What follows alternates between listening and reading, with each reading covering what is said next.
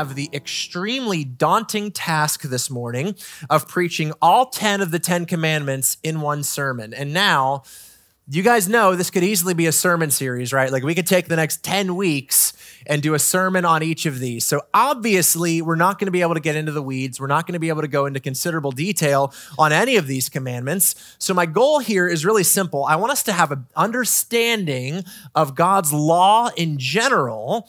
What is the purpose of the law? What is the relevance of the law? All of that. And then understand the 10 commandments in particular and about how they teach us to love God and love others. So buckle up. We're going to be moving really fast through this sermon. But here's the bottom line. What we have in the 10 commandments and what we have in God's law are expressions of God's moral will.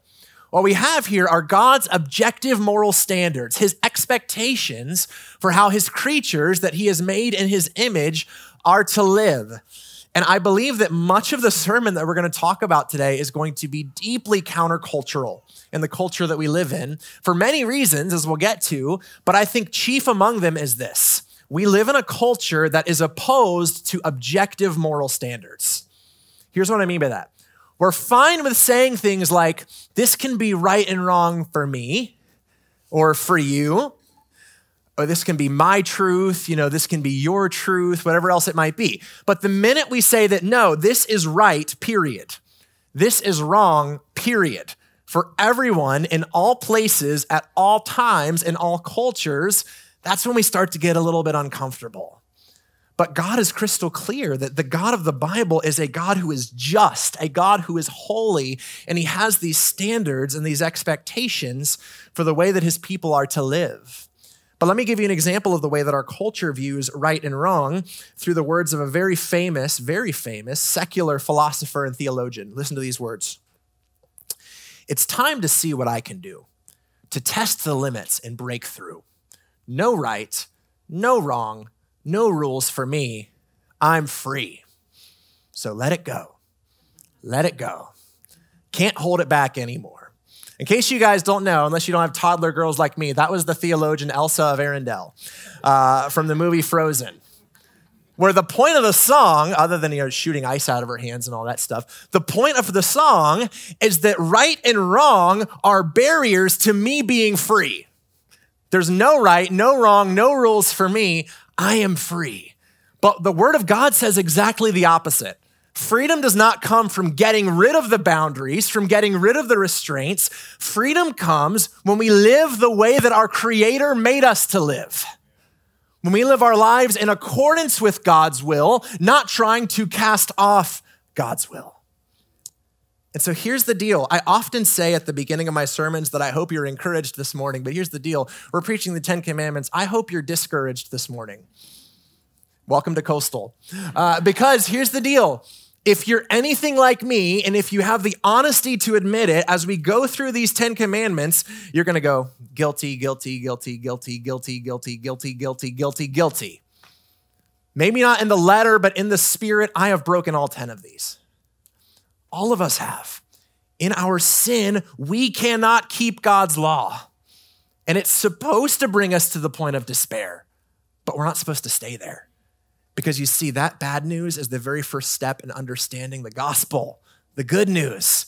The point of God's law is to reveal our sin and therefore to reveal our need of a savior. The law drives us to Christ. The law brings us to the gospel. And then in Christ, it shows us what it looks like for us to love God and love others. So let me give you the main point of the sermon this morning. The law reveals God's holiness, our sin, and our need of Jesus. The 10 Commandments show us how to love God and others. And so here's the game plan for this morning. We're going to just read the first couple of verses by way of introduction. I want to take a couple of minutes and talk about God's law as a whole, and then we're going to go through the 10 Commandments very quickly and close with some applications. So let's start with the first two verses of Exodus 20. And God spoke all these words, saying, I am the Lord your God, who brought you out of the land of Egypt, out of the house of slavery. Let's pray. We praise you, O God, that you are the God who has rescued us. You are the God who has redeemed us through a much greater exodus. Lord, that Jesus, you have saved us from our sin through your death and resurrection. And so, Lord, as we study your law this morning, this is a daunting and intimidating passage of scripture because, Lord, your law, your perfect standard of holiness shows us how imperfect we are, how sinful we are. So, Lord, I pray that on the one hand, as we look at ourselves, as we look at the mirror of the law into our lives, that we would be brought to a place of humility and brokenness before you. But Lord, I pray that from that place, you would bring us to Christ, that we would see the glory of the gospel in a fresh and in a new way, that Christ is our law fulfiller. Lord, help us to understand that and appreciate that even more today. And I pray that you would motivate us to follow you. For we pray these things in Jesus' name. Amen. All right, so let's start by just chatting about the law for a minute. Let's talk about the law. My opinion, my experience, the one part of the Bible that I think is more confusing to Christians than anything else is Old Testament law, bar none. We start these read the Bible in a year plans. I make this joke often, but it's true. We get to like Exodus 20, and we're doing really good up until then. Then from like Exodus 20 through Deuteronomy, we are like, what on earth is going on here? What does this mean? How does this have any relevance to my life today? And we usually get lost and discouraged and just skip over it. But I want us to understand a few things about the law, of which I believe, by the way, the 10 Commandments are sort of the summary of all of it. And the rest of the Old Testament law is really fleshing out these standards in practice. So let's see a few things about the law. First of all, what's the purpose? What is the purpose of the law? Why did God give it? Let me give you a few thoughts here. First of all, the law reveals God's character. The law reveals God's character. It shows us something about God himself. This is what Romans 7:12 says. So the law is holy and the commandment is holy and righteous and good. So God is holy. Therefore, those who are made in his image, he says, you are also to be holy. You are to reflect my character in your lives. Here's where we got to be careful. Because I've often heard Christians speak in rather negative terms about the law, but the reality is the law is not the problem, I'm the problem. The law is perfect, it's holy, it's good, it's the standard. The problem is that in my sin, I can't keep it. So the law reveals the character of God. It shows us that our God is a just and a righteous and a holy God.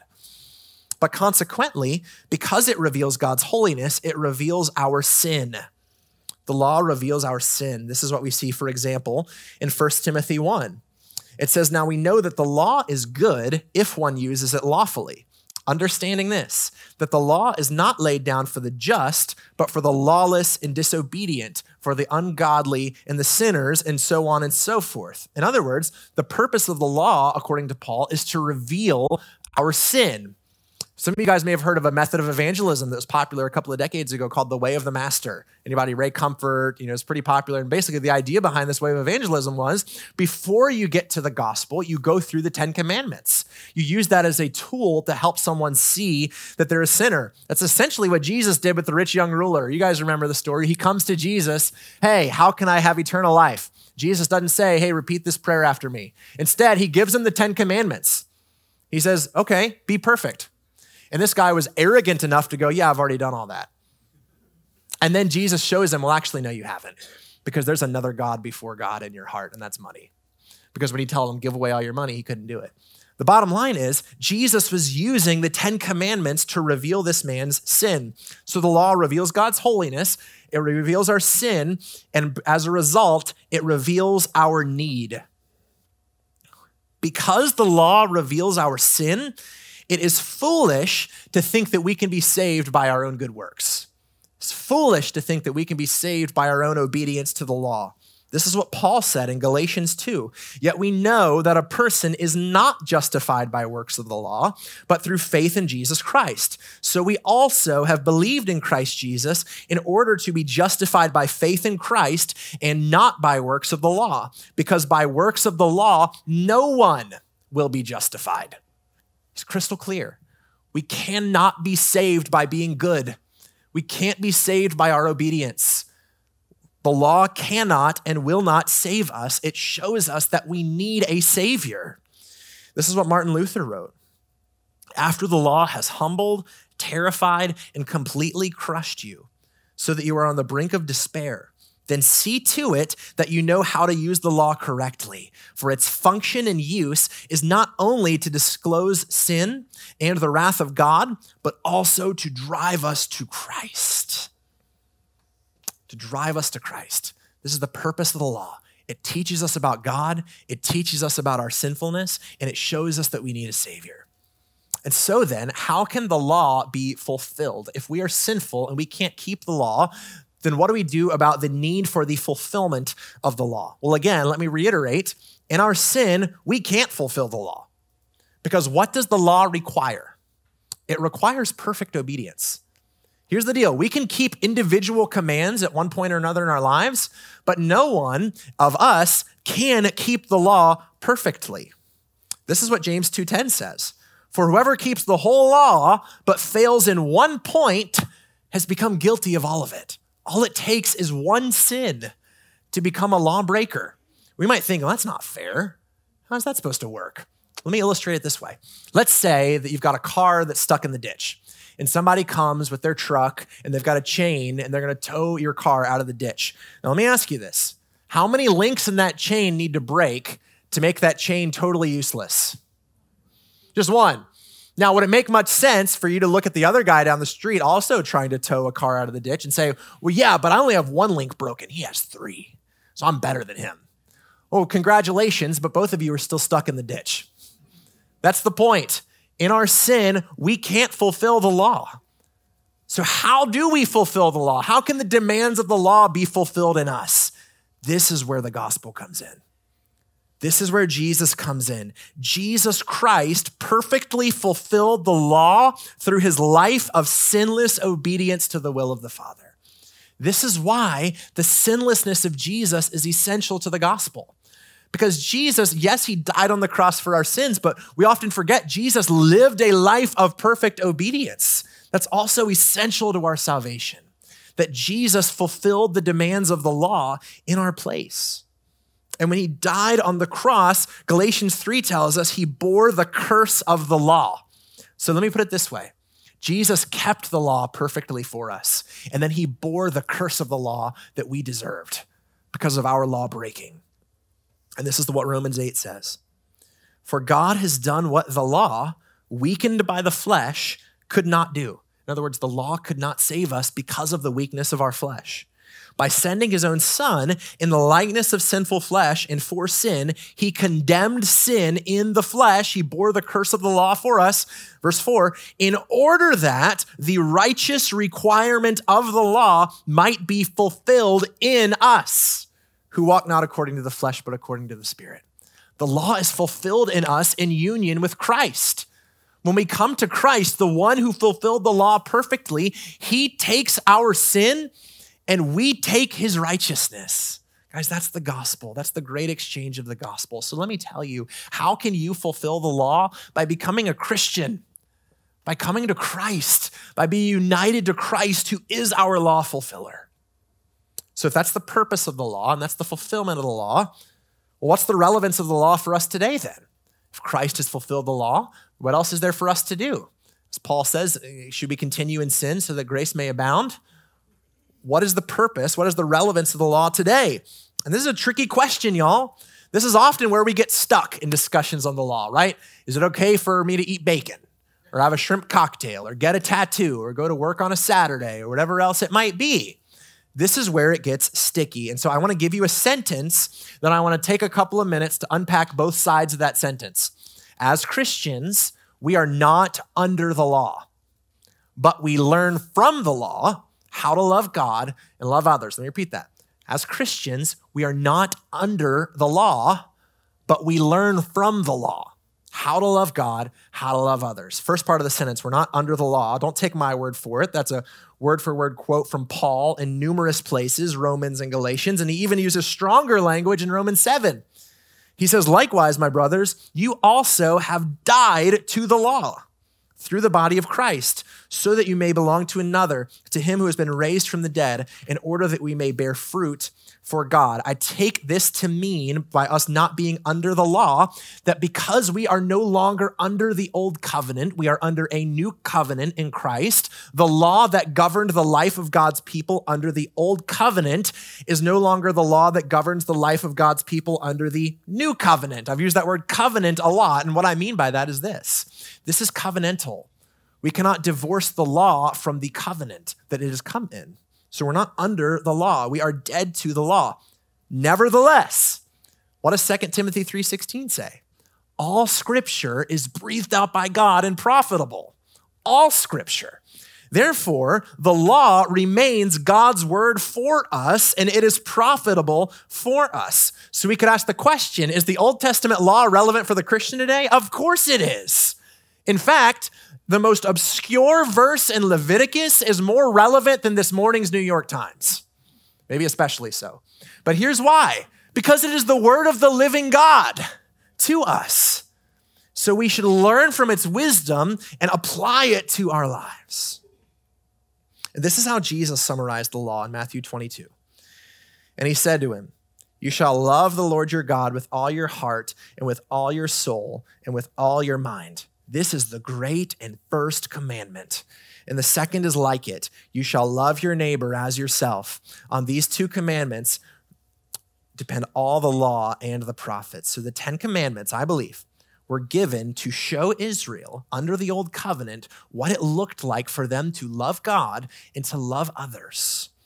And likewise, as we study them today, we are going to learn vital, timeless principles for how we love God and how we love others. And so let's look at the first 4 commandments now without any further ado.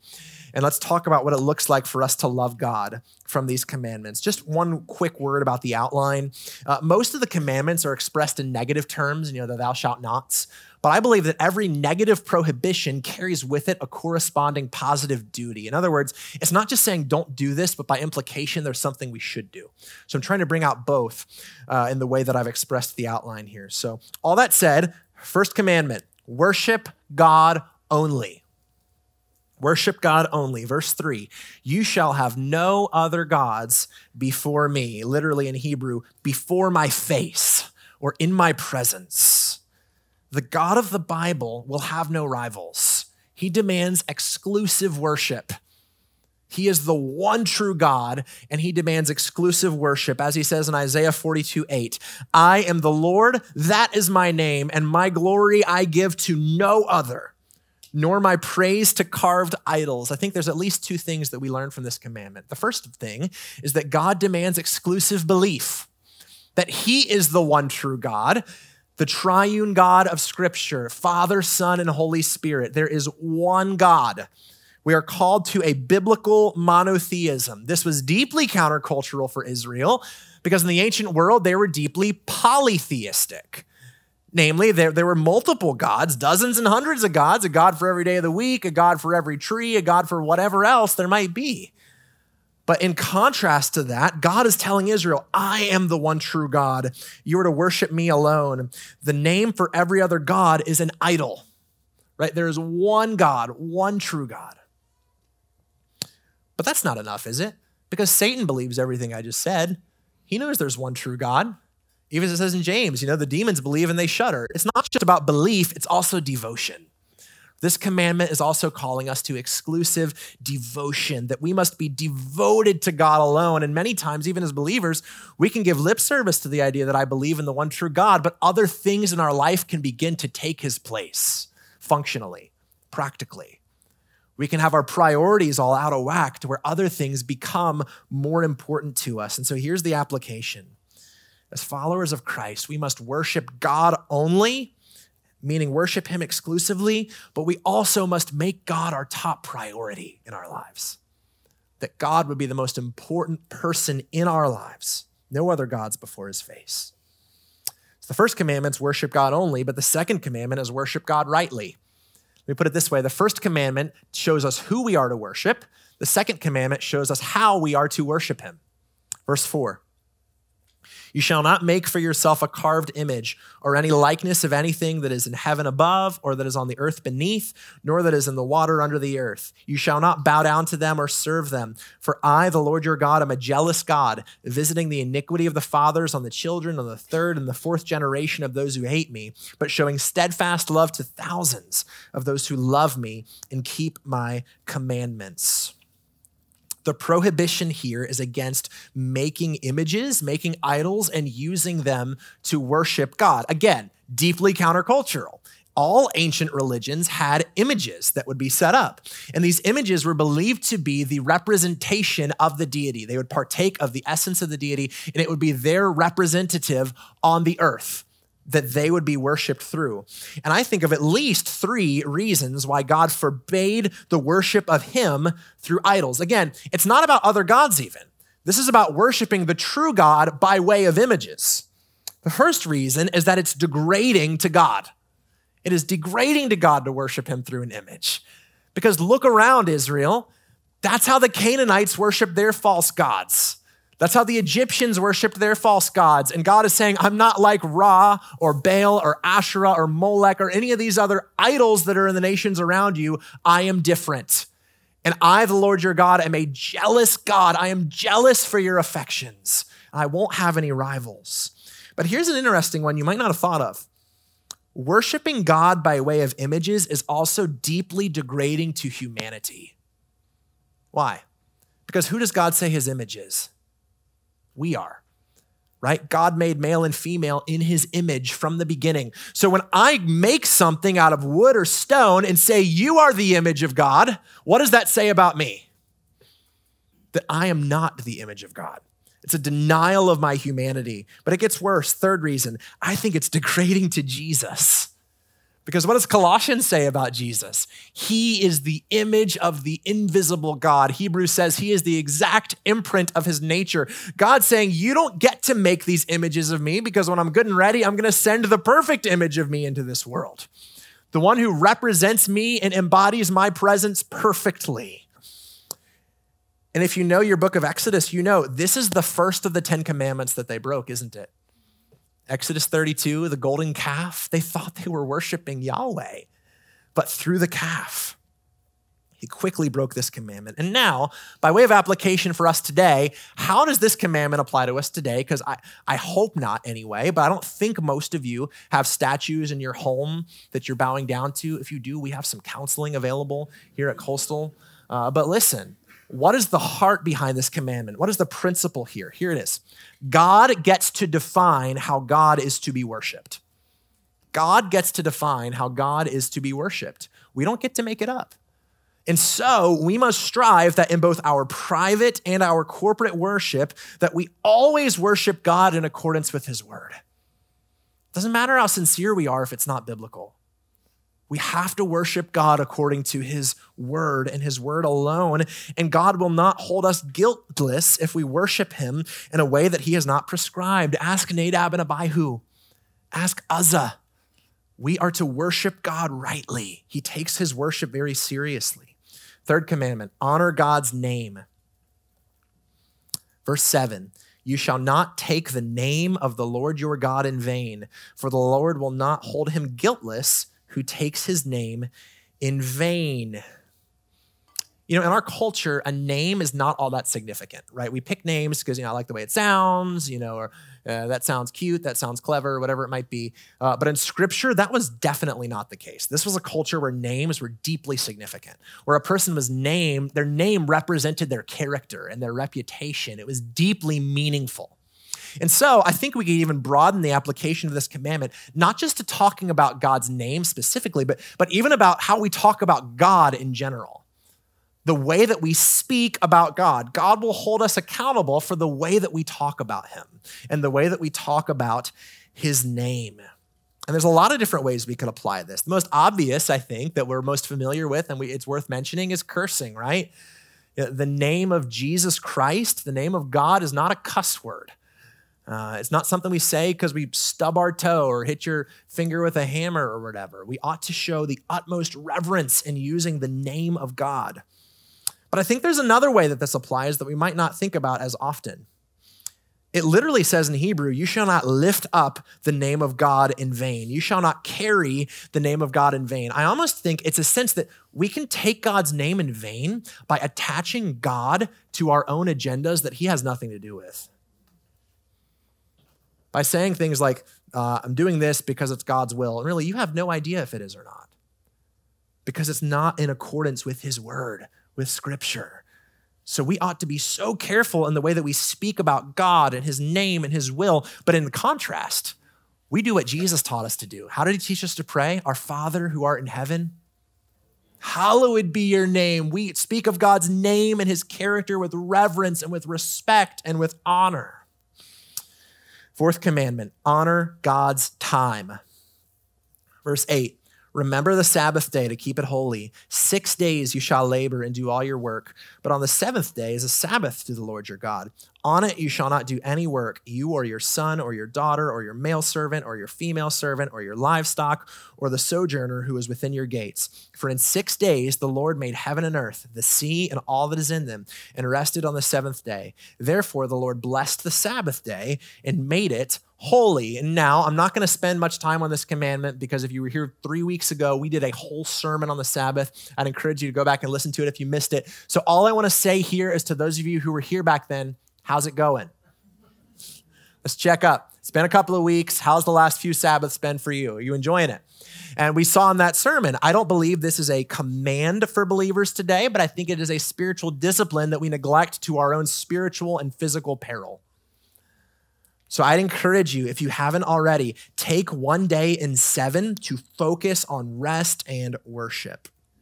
So these first 4 commands, I believe, show us what it looks like for us to love God. We love God through worshiping him alone and worshiping him rightly. We love God by reverently speaking of him and his name and by making time for God. But the next 6 commandments are going to show us what it looks like to love others. Show us what it looks like to love others. And the first others that you will ever encounter in your life are your parents. So commandment number 5 is honor your parents. They are the closest neighbors, if you will, when it says love your neighbor. We start in the home. Now, when it says in verse 12, honor your father and mother that your days may be long in the land that the Lord your God is giving you. That word honor is often translated elsewhere in the Old Testament as glory. It speaks of the weightiness or the value of something. In other words, he's saying treat your parents as those who are worthy of respect, of value, those who are honorable. Amen. Now, it's talking about the honor, the respect, the reverence that we ought to have in the family. And then he gives a promise that you'll live long in the land. I take this to be covenantal language rather than individual language. In other words, where are they on the way to right now in the book of Exodus? The promised land, right? The land that God had promised to Abraham. And what he's saying is if you are the kind of society that values the family, you will dwell long in the promised land. You're going to last long in the promised land. Because the family is at the heart of God's plan for humanity. And I believe that so many of the problems in our culture and in our world today can be traced back to this deficiency, that we've lost the home. So many of the authority problems that we have in our culture are because we don't understand what it looks like to honor our parents and to require our children to honor us. And so I want to speak directly here both to children first and then to parents second. Children, the word of God says here that you are to honor your father and your mother. Paul quotes this passage in Ephesians chapter 6 that we are to honor our parents. This means treating them with respect. This means that as long as you are living under their roof and as long as they are financially supporting you, that means obedience. And now we all honor our parents. There's no age limit on this command. It didn't say honor your father and mother till you hit 18.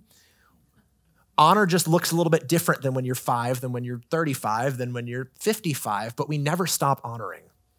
This command goes on and on.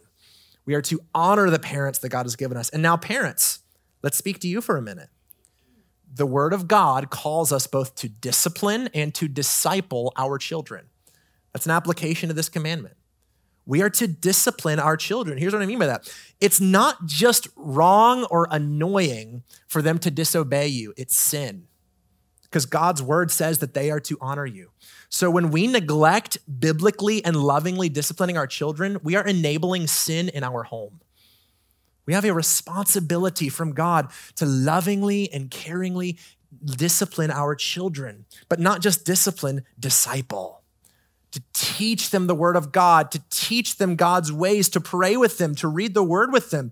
It's not a coincidence that I talked about Frozen in the beginning of this sermon. Here's why.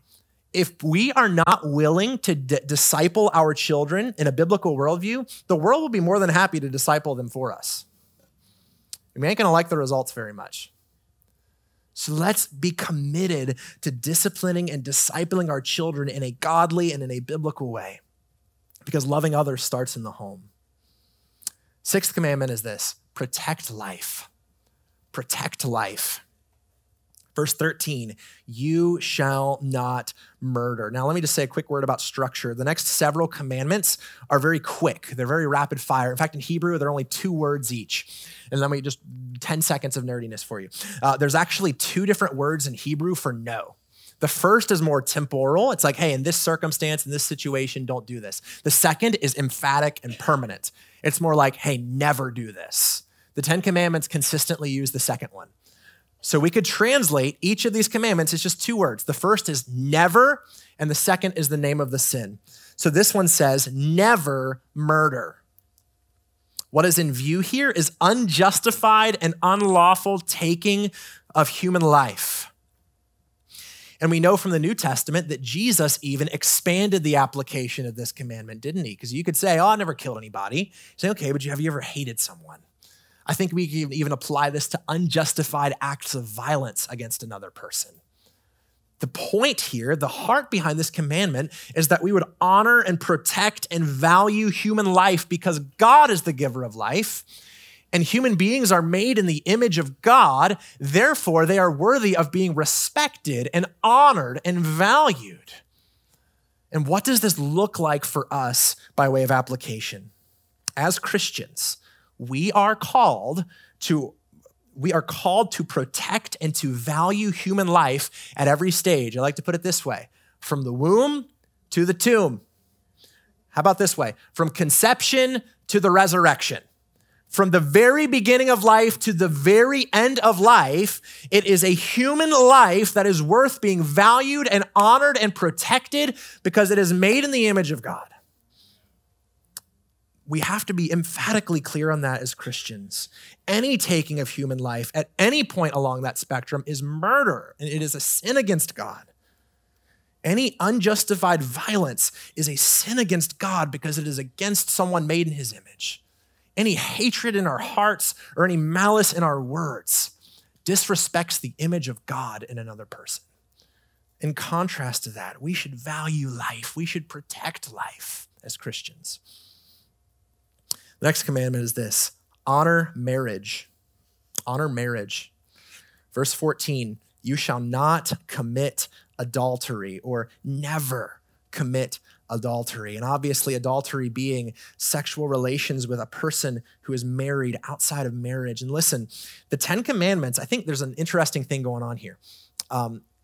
They tend to give the most extreme form of sin within a category of sins. And by implication, they are forbidding everything within that category. And we're not used to that because in modern law, it's got to be super specific, and we go and we look for details. So let me give you an illustration. In the United States since 1789, we have enacted 30,000 laws, more than 30,000 laws. When we look at the Old Testament, we're like, man, 600, that's a lot. Like, have you seen our laws? The reason being, in our system, hey, I can look for the loophole. I didn't specifically do that. That's not the way biblical law worked. It was deriving application from principles. And so I say all that to say this point. This commandment, I believe, is outlawing any form of sexual sin, with the most extreme example of that being adultery. As Christians, we are called to purity. We're called to purity in our minds, in our hearts, with our actions, with what we watch on TV, with what we look at on the internet. We are called to purity. And that's the application. It's simple. As Christians, we ought to pursue sexual purity in our hearts and in our actions. And in doing so, we are honoring marriage. If you're married, then sexual purity is the way that you honor your marriage. If you're not, but they are, it's the way that you honor their marriage. What if you're both single? Honor your future marriages by striving to be sexually pure, right? We honor marriage through sexual purity. Next commandment, respect others' property. Respect others' property. Verse 15, you shall not steal or never steal. Now, this one's pretty self-explanatory, y'all. Like, if it ain't yours, don't touch it. If it ain't yours, leave it alone. This one's really easy. It says that what they have, God has given to them, not to you. If he wanted to give it to you, he was perfectly capable of doing so. And so we respect their property, but instead, we're generous. This commandment reminds us that God deeply cares about justice, and we reflect that by our refusal to take what does not belong to us. So the application here is very simple. As I've already said, if it's not yours, don't touch it. Don't take it. Be content with what the Lord has given you. But I'd like to even take it a step farther, because in Ephesians chapter 4, Paul makes this interesting statement. He says, let the thief no longer steal, but the verse doesn't end there. It says, but let him work hard, laboring with his own hands, that he might have something to share with those who are in need. In other words, when does a thief stop being a thief? Not just when he stops stealing, but when he becomes a hard worker and he becomes generous. Because that's the opposite of stealing. The opposite of stealing is hard work and generosity. So let me encourage you, instead of taking what's not yours, be generous. Give away freely. Work hard and diligently for the glory of God. The next commandment, speak the truth.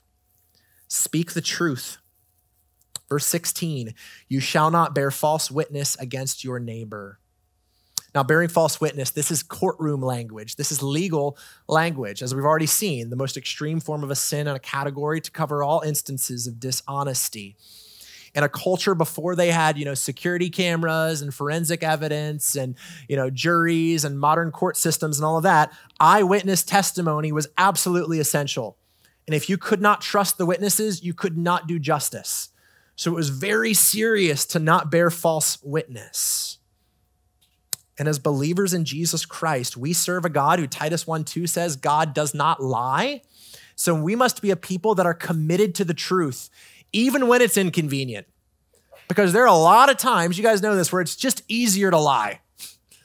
It's just easier. We might even justify it by saying, but the truth's going to hurt them. That's not for us to decide. It's our job to speak the truth. And so there's two sides to this. The first side is the negative. Don't lie. We can't even say, it's just a small little white lie and justify it. We are to speak the truth.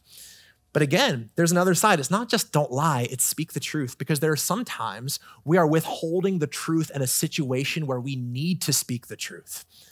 We can justify ourselves by saying, well, I didn't lie. Yeah, but you had truth that would have been helpful or loving to that person that you withheld. So we speak the truth. We seek to be people of honesty and integrity in our businesses, with our taxes, in all of our relationships. We are people of honesty and integrity. The last commandment is this: be content. Be content. Verse 17, you shall not covet your neighbor's house. You shall not covet your neighbor's wife, or his male servant, or his female servant, or his ox, or his donkey, or anything that is your neighbor's. You guys ever see one of those pictures where you see all the different pictures and you're like, which one of these does not belong? That's kind of how I've felt about the 10th commandment before, because the rest of these are so concrete, hey, don't kill, don't lie, don't steal, don't commit adultery, but coveting, that's an emotion, right? To covet is to have an intense desire, a lust, a craving for something that does not belong to me, but belongs to someone else. But actually, when we think about it, it makes perfect sense, because this is at the heart of disobedience. Wanting something, craving something, desiring something that God has not given to me, or God has said that it is not mine to rightfully have.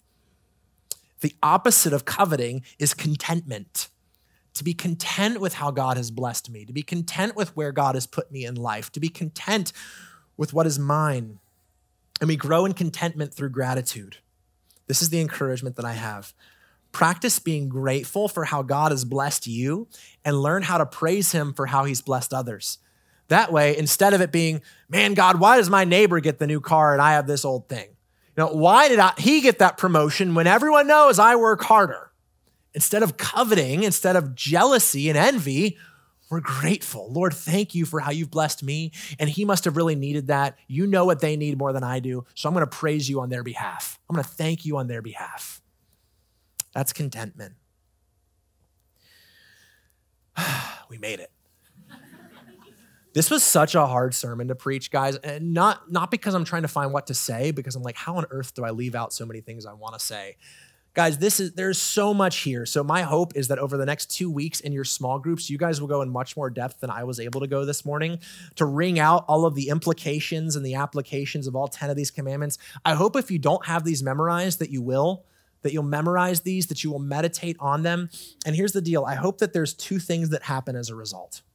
I hope, first of all, as I mentioned in the intro, that as we look into the law of God, that we look at it and it brings a little bit of holy humbleness and brokenness and discouragement. A sense of, man, I have broken all of these in one way or another, that I am sinful, that I am broken. But not that we would wallow in self-pity and in despair, but that would drive us to Christ. It would drive us to the gospel. Because I hope you're more in love with Jesus when you consider the fact that every moment of his life, he perfectly obeyed all 10 of these. Perfectly. It's incredible. The obedience of our Savior. He is the one who fulfilled the law in our place and died in our place. That's the only way that we can be saved. The message of this sermon is not go out of here and try harder to be good so that God will like you. It's not the gospel. The gospel is that Jesus did this in our place, and by faith in him, we can finally have a relationship with our Creator. And if you're here today and you don't have that, I'm going to invite the prayer team to come forward now. And during this last song or after the service, I'd invite you to come and pray and talk with someone about how you can have a relationship with Christ. And with that, I want to invite the worship team and leave you with one final thought. There's 2 ways that you can misapply the law of God. The first way is to try to use it as a way to be saved. We've already seen that doesn't work. It can't work and it won't work. But there's another way that we can go wrong. And this way is to say, well, because Jesus has saved me and because I'm saved and my sins are forgiven, therefore it really doesn't matter how I live now. It really doesn't matter. I can do whatever I want right now and it doesn't matter. I don't need to obey God. I can't please God. Let me tell you, as Christians in Christ, by the power of the Holy Spirit, our striving for obedience really does please God. Of course, we're not perfect, but it pleases him. I thought about this illustration as I was preparing for this sermon. You guys know it's because I talk about them every single sermon. I've got 2 little girls. One's 3. One will be 2 next month. That's Leah, is the younger one. And we have these small little drawers in our living room that we keep all their coloring supplies in, all their coloring books and all their markers. And let me tell you, first of all, markers and toddlers, it's a terrible combination. Like the world is their coloring book. We don't have a throw pillow or a rug or a couch that's not just been, destroyed. But so the living room was a mess the other day. And I told Leah, all right, it's time to help clean up. So she's trying to put these coloring books back in these little drawers. And so first of all, she's trying to put like a ton of coloring books into this tiny little drawer. And it's just not working. Like she's putting them in all sideways. There's way too many of them. She's trying to shove them in there. And she just starts getting really frustrated. So she starts shaking the thing and she starts yelling and she's getting so mad that she can't get the coloring books in there. Now, as a parent, what do you think a parent does in that moment? What's wrong with you? Just turn it this way. Hey, there's too many. There's other drawers. Get it together. What are you thinking? Or, I was pleased that she was trying to obey. And even though she was not doing it perfectly, even though there was room for growth, in that moment, I was well pleased with her. Do you realize that that is just a dim echo of the way that your Heavenly Father looks at you? That even when we get frustrated with ourselves, when we're trying to obey and we're not doing it perfectly, we picture God saying, hey, get it together, try harder, fix it. But in reality, he looks at you in Christ and he says, is there room for growth? Of course there is. but you are my beloved child with whom I am well pleased. And it brings joy to my heart to see you trying, to see you striving. And so here's the deal. We cannot follow God's law perfectly in this life. One day we will in glory, but not now. But it pleases the heart of our Heavenly Father. It brings him joy when we strive to live in accordance with his will. It pleases him. So that's the encouragement. In Christ, let's strive to please our Father by walking in accordance with his will. Let's close with prayer. Lord, we are reminded as we study your law this morning of how far we fall short. Lord, how desperately we need you. How we could never do what you have required of us. Lord, but how Jesus is our mighty Savior, our righteous Savior who fulfilled the law for us, who died for us, who rose again for us. And Lord, by faith in him, by the power of your Spirit, we really can begin to walk in newness of life. We really can begin to walk in a way that pleases you. Would you strengthen us? Would you help us? Would you empower us to do just that for your glory alone? We love you, God. We praise you. In Jesus' name we pray.